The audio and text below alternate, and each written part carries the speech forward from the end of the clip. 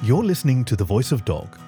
I'm Kaki, your faithful fireside companion, and today's story is The Charitable Pact of a Soft-Hearted Fool by friend of the fireplace Slipwolf, who can be found at @slip_wolf on Twitter.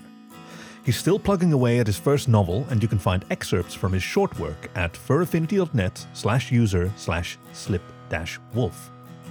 Please enjoy The Charitable Pact of a Soft-Hearted Fool by Slipwolf. They no longer tell tales of the nobility or mercy of wolves. Too few wonder why. As time passes, we should wonder rather, did they ever? Full stomachs are dangerous. With the spring buck devoured, your guard drops, your senses dull, and your respect for the order of things wanes. You feel things you shouldn't feel. To live long, one must always live as though hungry. Under a chill autumn sun, our well-sated wolf came across a wandering child bearing a straw gullet of food. Knowing her kind feared this, but slaked by playful curiosity, the wolf stalked close and growled in question, expecting her to be startled. Much to his surprise, the human cub greeted him warmly, showing no fear whatsoever. Confused by her brazen nature, the wolf asked about the food she bore, learning that the girl's sick eldest was too weak to gather her own victuals. This was a noble deed in the wolf's estimation. Wolves take care of their own old and sick after all. But warmed as he was to this girl's good intentions, he found his whiskers crinkling with worry. A cub of any stock was foolish to travel the woods alone, especially bereft of caution as this one was. Even the spring buck he dispatched that morning for hunger's sake knew when to run. The wolf knew most predators in the forest beside himself, and realized the peril she was in. His soft heart swelled for all that could befall the pale creature, almost, but not quite a hairless wolf cub to his dulled senses. She was sure to be consumed if she wandered alone like this. So he bade farewell and scouted the crooked path ahead for pitfalls before coming to a decrepit wooden den where he suspected the girl's eldest languished. It was dark, hanging with the sour musk of unworldly miasma. Human places smell unnatural, but this place was fouled with untold corruptions of the formerly pristine earth beneath his paws. Our wolf, in his sweet worry, failed to heed his nose. He entered silently, finding the cub's eldest alone. She was stooped and bent and gnarled with countless years like a fracturing tree, her shuffles baying with pain. Black vestments coiled about her like soot slipped from flame. She was startled at first, for, unlike her young, she was wise enough to fear any predator. But she had no urge to beg for her life, and confronted him with hissed curses. In low snorts, the predator conveyed that he intended no harm. He had come on a mission of mercy, one concerning her granddaughter. Listening with senses no other human had claim to, the witch could feel the throb of his soft heart for human children. A cunning sliver of guile stirred her guts, and a plan hatched deep within her remorseless shell. Soft hearts are easily manipulated by crafty beasts, and this eldest was the craftiest of human stock. Her silver tongue cunningly went to work on our wolf's perked ears, spinning falsehoods like spider silk. Like all deceptions, her tale contained enough sweet, sorrowful nectars of truth to conceal a few wicked lies. The poor granddaughter had no fear of the forest, you see. The innocent girl, defenseless and trusting as she was, would soon fall prey to the ravaging threats lurking beneath its boughs.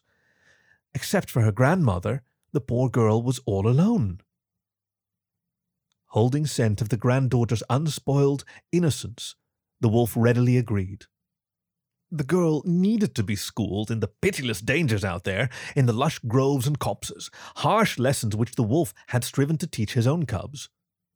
With his sympathies ensnared, the grandmother carefully whispered her plea. Sacrifice would christen the girl with the knowledge of danger, the most powerful knowledge she could have, and the grandmother knew well of sacrifices.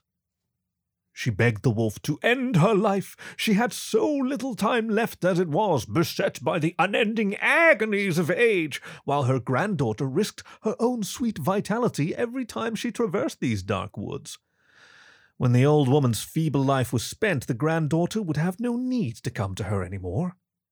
More importantly, the sickening knowledge that some creature of the forest was responsible for finishing her grandmother, and not time's sadistic ticks, would forever relieve the child of her ignorance. Secretly, in her black heart, the grandmother plotted, malevolent intentions buried under practiced charms. On her wrinkled surface, quivering lips and moist eyes begged for grace. Our wolf did whimper, touched by sorrow in the witch's pleas. Oh, such selfless, honourable sacrifice the grandmother offered. What exacting deliverance from ignorance the girl would receive. With worry for human children twisting nooses inside, he foolishly relented.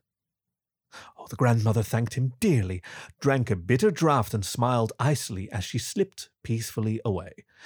Keeping his word, the already sated wolf reluctantly gnashed her gnarled husk, painful to his already working stomach as winter-dried rot, before settling to wait, his shape indistinct amongst chewed bones and stinking rags.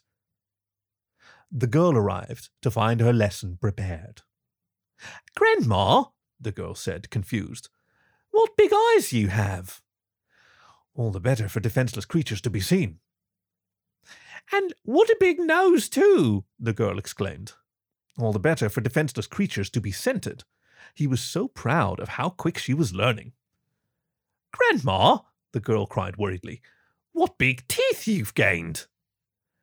"All the better for you to be eaten, as was your grandmother right here!" The wolf leaped, chasing the girl from the fetid house. He was quick despite his full belly, for quick wolves caught meals and the slow caught flies. Only by his charity did she escape. The granddaughter fled home in terror of wolves and the rustling forest that harbored them. Never again would she venture out alone without protection. No longer was there any need. The wolf's work done, he basked in pride, even as his stomach complained of its labors. He deigned to depart, but was hampered by exhaustion beyond his control.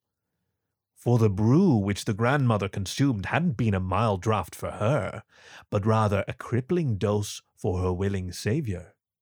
Our triumphant, foolish wolf had no inkling that the witch had deceived him with a paralyzing brew to match her horrid lie. For the granddaughter was not truly alone as the witch had promised.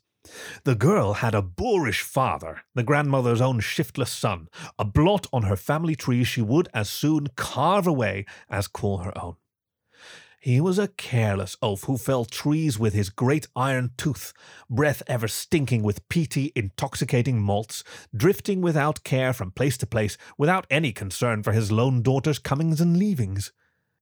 Word from him was that the red-cloaked girl was charmed in the same fashion her grandmother was cursed, that animals of the most dangerous sort brought her no harm, and so he let the young girl roam, blissful in ignorance. Far worse a sin than in the witch's mind, he had vehemently denied his estranged mother the opportunity to pass her dark arts on to the guileless child, sorely worried that her innocence would be tainted. Guilt for his foolishness would now chase him to his grave. He would curse his own ineptness at seeing his daughter so woefully innocent, but not before he assuaged himself and his terror-stricken daughter with hot-blooded revenge stronger than any brew. The girl returned, bringing her enraged, tearful father, wrung wet in the jaws of guilt. He came upon our sleeping wolf, dreaming soundly of safe girls and a grandmother's curious, icy smile, and used the iron tooth to tear the wolf's soft heart for humans open, spilling it about the witch's lair. Had the dead witch a soul, she would have laughed upon both fools, one rent by guilt, the other by iron. The woodsman turned to even stronger drink, sealing himself in a tomb of guilt for the rest of his days. And the granddaughter, painfully ripped from innocence's embrace, gazed pitilessly upon the potions and scripts of dark arts that she had now inherited. So our sweet wolf perished, failing to learn his own lesson, that fear and suspicion is every creature's friend and counsel. The oldest, defenseless wretch of humankind needed neither teeth nor claws to bring him down, only the soft heart's weight on a charitable soul. And a too full belly. Don't forget that part. The matriarch's cubs sighed as her tale concluded. She had more wisdom to share, but not tonight. They needed to feed. "Tell us another," her rambunctious one yelped. "Tell us an adventure." "Tell us of love," suggested the scrawny whelp. "Tell us of vengeance," growled the elder, now, sadly, the eldest male in the den. "Tales of vengeance," the wolf matron muttered, wrinkling her nose at the fading, intoxicating stink of malt and peat. She nudged the flat iron tooth away from her prey's gleaming ruin and tore each cub a sweet pink finger from the knuckles of a clutching hand. She smiled as she watched her cubs sup. "Your father knew well. Those are my favorites." This was The Charitable Pact of a Soft-Hearted Fool by Slipwolf. Read for you by Kaki, your faithful fireside companion. You can find more stories on the web at thevoice.dog or find our show wherever you get your podcasts. Thank you for listening to The Voice of Dog.